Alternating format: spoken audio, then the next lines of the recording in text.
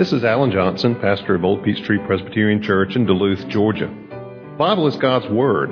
It describes itself as living and active, sharper than any two-edged sword. Therefore, any encounter with the Bible is a momentous thing because it never leaves us unchanged. My prayer for you as you hear this message is that the Holy Spirit will use it in your life to inform your mind, to feed your soul, and to help you grow in your faith in Christ. Please turn with me in your Bibles to 1 Timothy chapter 6. 1 Timothy chapter 6. Chosen this text this evening somewhat in conjunction with the passage that we looked at earlier today in terms of construction of the temple and the giving there, but this one is a little bit more broad, just looking at this whole subject of money and our relationship to it, its relationship to us, and what we're to think about it. I want us to read chapter 6, the end of verse 2 through chapter 10. We're actually going to concentrate this evening on verse 6. Paul writes to his protege Timothy, "Teach and urge these things. If anyone teaches a different doctrine and does not agree with the sound words of our Lord Jesus Christ and the teaching that accords with godliness, he is puffed up with conceit and understands nothing. He has an unhealthy craving for controversy, for quarrels about words which produce envy, dissension, slander, evil suspicions, and constant friction among people who are depraved in mind and deprived of the truth, imagining that godliness is a means of gain. Now, there is great gain in godliness with contentment. We brought nothing into the world, and we cannot take anything out of the world. But if we have food and clothing, with these we will be content. But those who desire to be rich fall into temptation, into a snare, into many senseless and harmful desires that plunge people into ruin and destruction. For the love of money is a root of all kinds of evils. It is through this craving that some have wandered away from the faith and have pierced themselves with many pangs." Let's pray. Father, we come this evening to the Scriptures hungry to hear from you, hungry for your word, to know you, and to draw near to you. Father, we pray that your Holy Spirit would lead us and teach us, help us to worship you in the study of your word. For we pray it in Jesus' name. Amen.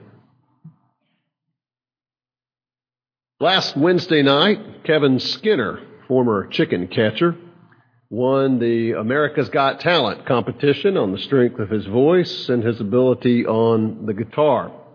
The prize for winning that competition was a headline show in Las Vegas, as well as $1 million. You know, after the fact, I was thinking about that and even talking with one of my children about that and what it would be like to come into that kind of money. Of course, it won't be quite $1 million after he settles accounts with the IRS, but still an awful lot of money. And you think about what it's like to suddenly have that much money come into your life, and I think, what will happen to it? What will happen with him? What will he do with that money? Will he manage it wisely? Will he bring much good out of that money? Or will that money become a problem to him? Or will that money quickly slip away?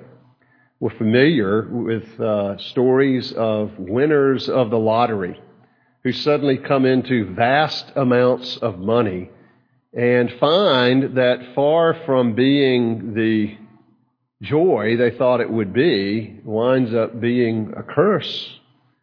As people, relatives, family, friends are after a share of the money, money can bring all kinds of problems. It changes relationships. And if they're not careful, they can find that the money is gone before they know it. Part of the difficulty in such a situation is someone coming into such a large amount of money and they have no idea how to handle it, what to do with it. Very different from someone who has maybe built themselves up to that point from nothing and learned to manage and handle money and what to do with it along the way, but to suddenly find yourself a multimillionaire. Well, maybe you're thinking, that's a problem I'd like to have. And certainly there would be an upside, but we don't want to lose sight that it can be a curse as well as a blessing. Or professional athletes with multi-million-dollar contracts who end up broke with no money, because money can be slippery. We can mismanage it. Thieves can steal it. Inflation can attack it. Our mistakes, circumstances outside our control, and may cause us to lose it. But even among those who have amassed or come into great amounts of money, managed to keep it, managed to handle it well, even they may come to find themselves not quite as happy as they thought, that the dream is shattered by the reality, and the reality doesn't quite live up to the dream. After all, money can't stop cancer, pay for treatments, but it can't prevent or stop cancer. Money cannot necessarily stop pain in relationships, or divorce, or heartache with children, or even boredom in life. Even despair. Certainly money can buy comfort, it can buy convenience, but it really is true, it can't buy happiness. Now there are two ways to be wealthy, it said. One is to gain more, and the other is to want less. But those two aren't mutually exclusive. God may bless us with much more than we thought we would ever have, while at the same time, by His grace, making us willing to be content with far less than we might have. Well, in our passage here, Paul talks about this situation, talks about how we're to view money as Christians, what we're to think, whether God has blessed us with much or with not as much, what we're to think about our money, how we are to relate to it. Paul essentially gives us this in the form of an equation. X plus Y equals Z. Now, anytime we start using letters instead of numbers in equations, I start getting panicked. It's a reaction from high school, perhaps. But it sums up what Paul is doing here in verse 6. Now, there's great gain in godliness with contentment. Now, I like the ESV. I think it's a very good translation, but I much prefer the NIV here. It says exactly the same thing. It just says it in a more felicitous and memorable way. But godliness with contentment is great gain. It says it like it's a proverb, which I think it was.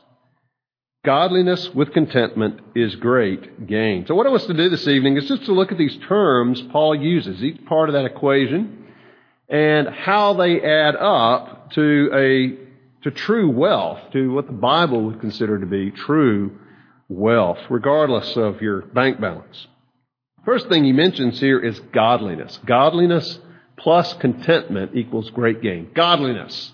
That's one of those terms that occurs in the Scriptures that we recognize has to do with behavior, with how we live. It sort of fits into a circle of words like righteousness or holiness and godliness.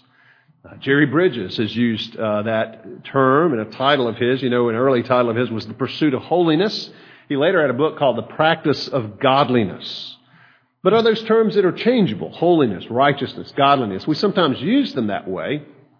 And yet, there are some distinctions, if you want to be precise with those words. Holiness has to do with being different, being set apart, being distinct from. For example, God Himself, of course, is the ultimate in holiness, and God is certainly set apart from His creation for any number of reasons. He's the Creator, the creation, His creatures. He is holy in terms of His purity, in terms of all of His characteristics in a way that we certainly are not.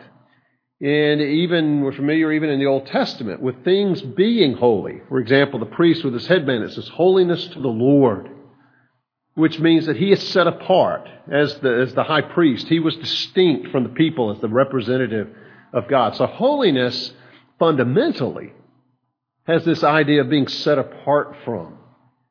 Paul in 1 Corinthians 7 can talk about the children of believers.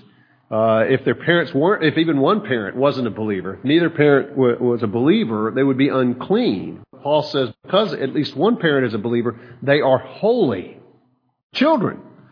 Now, you might not know that from their conduct. That's not the point. The point is they're set apart. God views the child of a believing parent, and certainly parents, differently than He does children in the world. So holiness, or being holy, has this idea of being set apart, which combines with the idea that we're set apart to God, so we live in a holy way. But only after you have the idea of being distinct from the world, then does that ethical idea of our behavior come into play. But fundamentally, holy means set apart.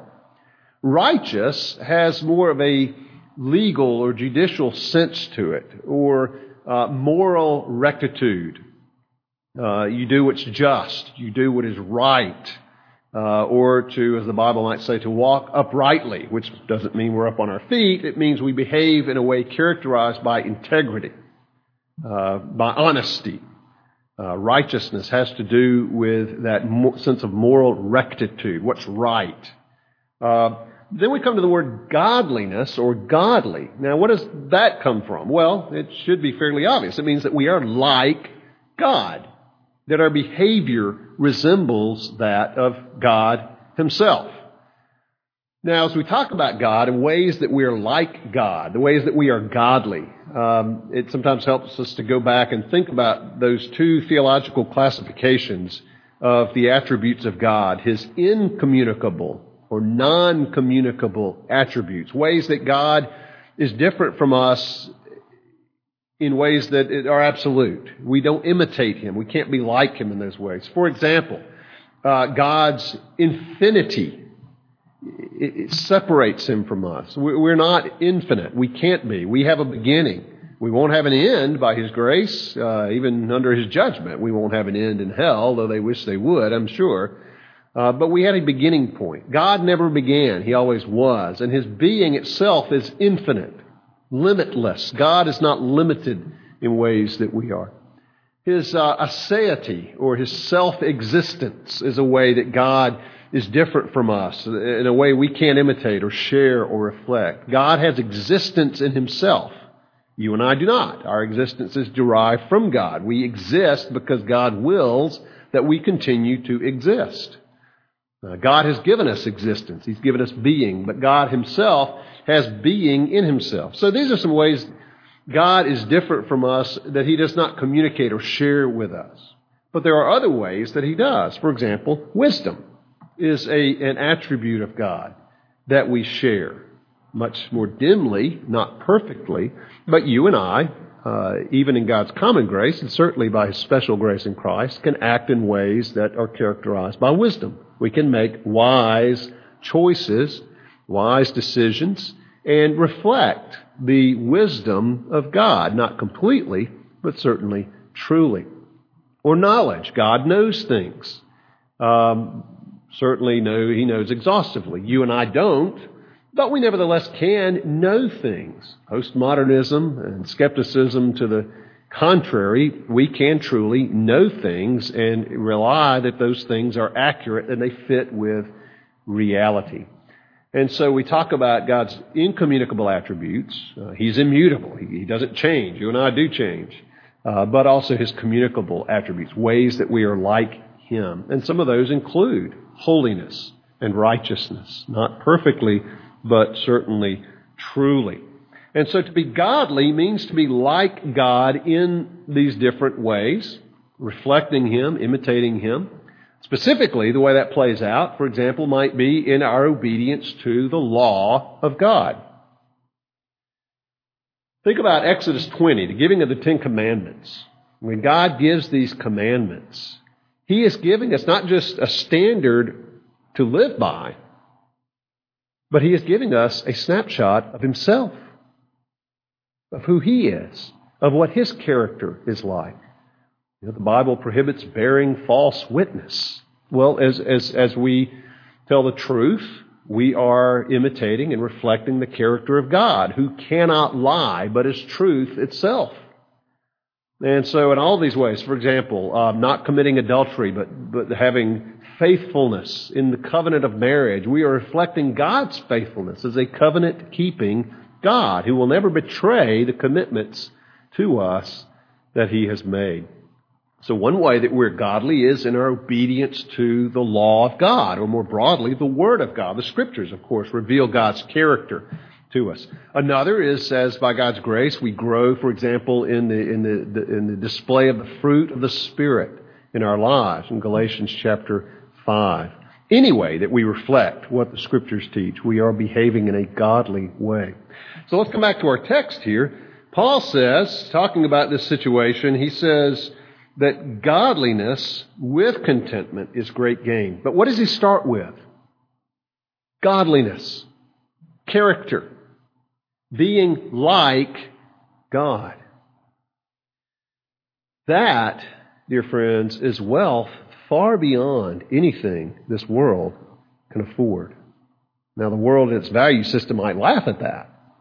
But in fact, that's where Paul starts. Not with what you have, but what you are.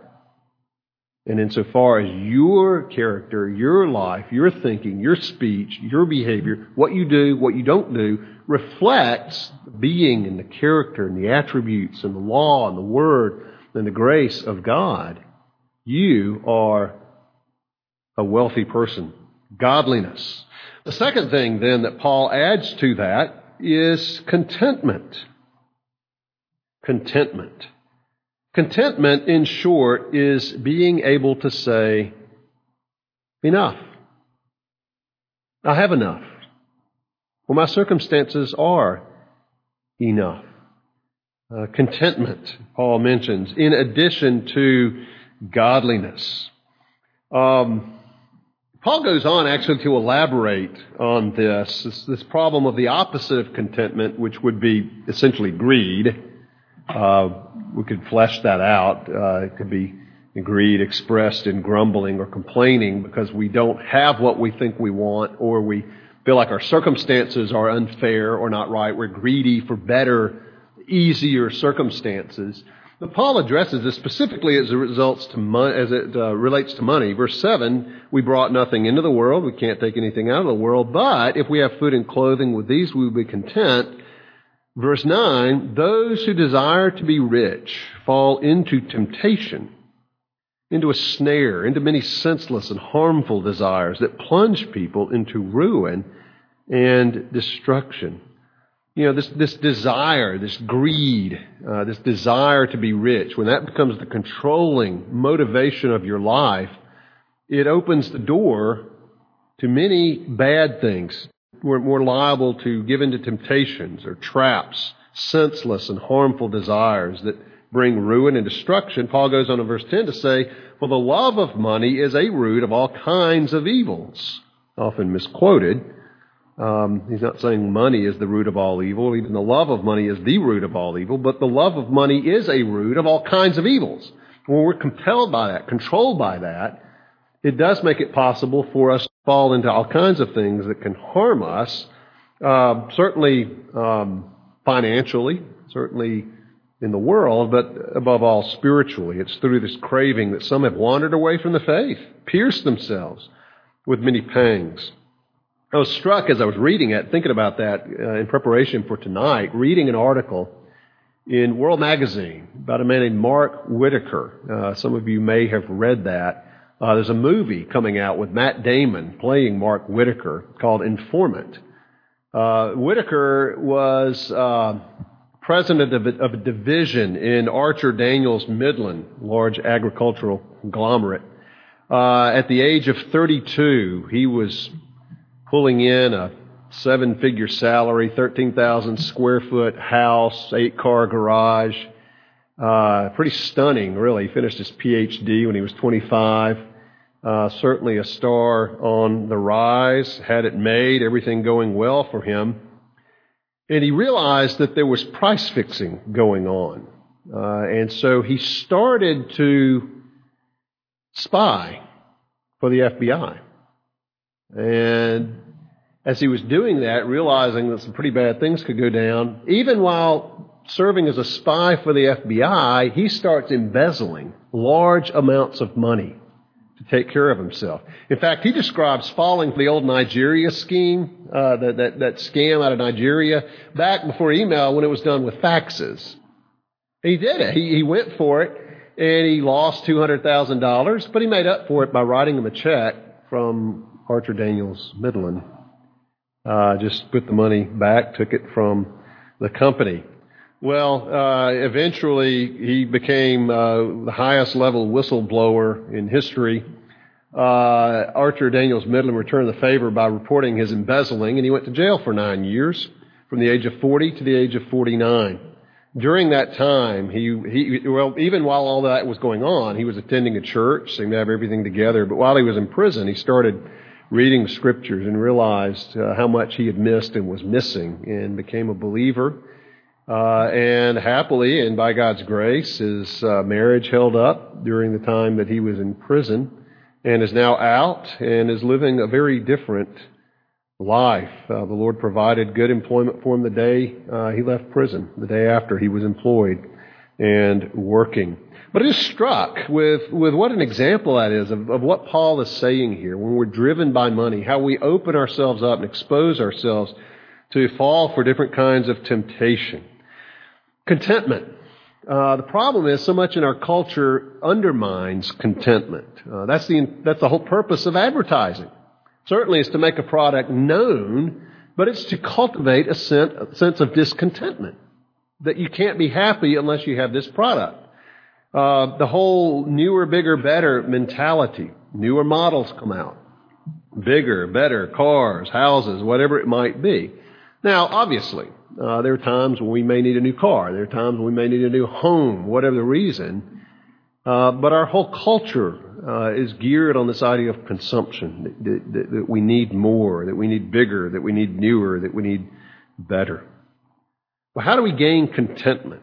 We gain godliness through the grace of God, using the means of grace to grow in Christ-likeness and godliness. Look over at Philippians chapter 4. Paul talks about this whole matter of contentment. Philippians chapter 4. Familiar passage to you, I'm sure, but it's Philippians chapter 4, verse 10. Paul says, I rejoiced in the Lord greatly that now at length you've revived your concern for me. You were indeed concerned for me, but you had no opportunity. Not that I'm speaking of being in need, for I have learned in whatever situation I am to be content. I know how to be brought low. I know how to abound. In any and every circumstance, I have learned the secret of facing plenty and hunger, abundance and need. I can do all things through Him who strengthens me. What an astounding passage. Paul says, I have learned in whatever situation I am to be content. Boy, I wish I could say that. I've learned when I'm stuck in traffic on I-85 or Peachtree Industrial Boulevard to be content. Can you say that? No? I've learned when I'm sick to be content. All of these different situations that maybe not you. I know I get irritated, frustrated, grumble, complain. Paul says I've learned in whatever circumstance I find myself, whatever situation, to be content. Now, I think you've really progressed in the Christian life and growing in grace when you can honestly say that. Now, we may catch ourselves, may have to go back and remind ourselves to exercise contentment. But Paul says, I've learned. But the encouraging thing here is he says, I have learned. How? Through being in want and plenty. Through being hungry and having abundance. And most of all, through the strength of Christ. I can do all things through Christ who strengthens me. And that's a great verse, and we quote it in different circumstances. But in its context, Paul is talking about the strength of Christ enabling him to be content. We might think, well, that's a small thing. That's a little thing. Through Christ's strength, I can die for my faith. Through Christ's strength, I can witness to a friend, which may feel much like the same thing. That's not what Paul's talking about. He's talking about something so little and common and ordinary as contentment. And he says, I can do all things, including being content, whatever the circumstances, through Christ who strengthens me. You ever pray to Christ, Lord, help me to be content? Now, we pray for healing. We pray for provision. We pray for deliverance. But you ever say, Lord, keep me here as long as you want me here. Just help me to be content. I don't. I say, Lord, get me out of here. Beam me up. I'm tired of this. Okay, I've suffered now for a day. I've learned whatever it is you want me to learn. We can move on now. No. Did you ever pray, Lord, just help me to be content? Praise you no matter what my circumstances. That's what Paul is speaking of here. And we tend to talk about contentment in difficulties. Sometimes it's just as hard to be content when you are abounding. To be content when you're facing plenty, the challenge of an abundance. When you have plenty. I can do all things through Him who strengthens me. And we need God's grace. We need God's grace to be content in a good and biblical way when we have a lot, when we and our children are healthy, when employment never looked better, and there's good times as well. But some questions to ask in this whole matter of contentment. The point is not that we divest ourselves of everything and go live like paupers, but the point is, are we content? And before buying something, it's sometimes helpful to ask, do I really need this? Suppose I just said no to myself. Could I be content without this? Can I really afford this? Or is there some better use that I could use this money for? Or instead of buying it myself, maybe wait for a couple of weeks and just pray and see if the Lord provides it some other way. Some questions to ask in developing this whole matter of contentment. Now again, this is an equation. Godliness plus this attitude, by God's grace, of contentment equals what? He says it equals great gain. Now, Paul is picking up here on some language from verse 5, talking about those who imagined that godliness is a means of gain. What is he talking about? Well, possibly talking about people who think that if they live godly lives and God is somehow their debtor and owes them, Lord, I had my quiet time every day this week. How could you let this happen to me? That kind of thing. Possibly, but it's also possible that what you have here is something in modern terms we might describe as health and wealth gospel. You follow Jesus and He's going to bless you with wealth. He's going to bless you with comfort. He's going to meet all of your needs. Everything's going to be perfect and easy and great. And that could be what they were about. But that's why Paul then responds, well, if you want great gain, godliness is a means to gain as long as it's true godliness with contentment, not godliness for what you can get out of God. But you see, the Bible looks at wealth differently. True wealth consists not in stuff, not in fat bank accounts, but in godly character with this attitude of contentment. You see, people who are godly and content are not driven by lust for more, but by love for Christ. That's what motivates. That's what drives. That's what controls. They realize the truth of what Paul says in verse 7. We brought nothing into the world with us, and we can take nothing out of this world when we depart. But rather, as Paul says in verse 8, being content with the basics, with the necessities, as God provides for us and meets our needs. And delighting in whatever God may bless us with beyond that. But as Paul says, if we have food and clothing, the basics, the necessities, with these we will be content. These people are driven by love for Christ. Now there's an irony here, maybe even a paradox. And the paradox is this. It may be precisely these people who end up financially well off. It kind of gets back to the old Protestant work ethic of being diligent, of being frugal, of working hard, being careful with money. You see, the godly character makes us diligent. It makes us trustworthy. If you are a person of godly character, you are probably the kind of person other people will want to do business with because they know they can trust you, because they know that your word is your bond, because they know that you operate with integrity. And you're not out to tick them. You're not out to take advantage of them. And so godliness as a character trait may mean you're the kind of person that does prosper. And certainly contentment. Contentment means this isn't the kind of person who's going to wind up racking up tens of thousands of dollars in credit card debt, consumer debt with exorbitant interest. You're not the kind of person, if you're content, who's likely to lose a lot of money on get-rich-quick schemes. And so the irony is that in your godliness, in your contentment, as God prospers you, you may well wind up not just having the necessities, but a lot more besides, and able to do with money the kinds of things that we talked about this morning. Certainly enjoying it, providing for yourself, your family, but also enjoying it through being a blessing to other people and being able to help fund the ministries that help expand the kingdom of God. And so it could well be that the person who's characterized by godliness and contentment finds great gain not only in the wealth of godly character and not only in the contentment in their spirit, but that God does begin to bless and provide for them and meet all of their needs. What's the alternative to contentment? It's discontentment, which means a perpetual state of dissatisfaction. Where's the joy? Where's the fun in that? This quote is attributed to Benjamin Franklin. Contentment makes poor men rich.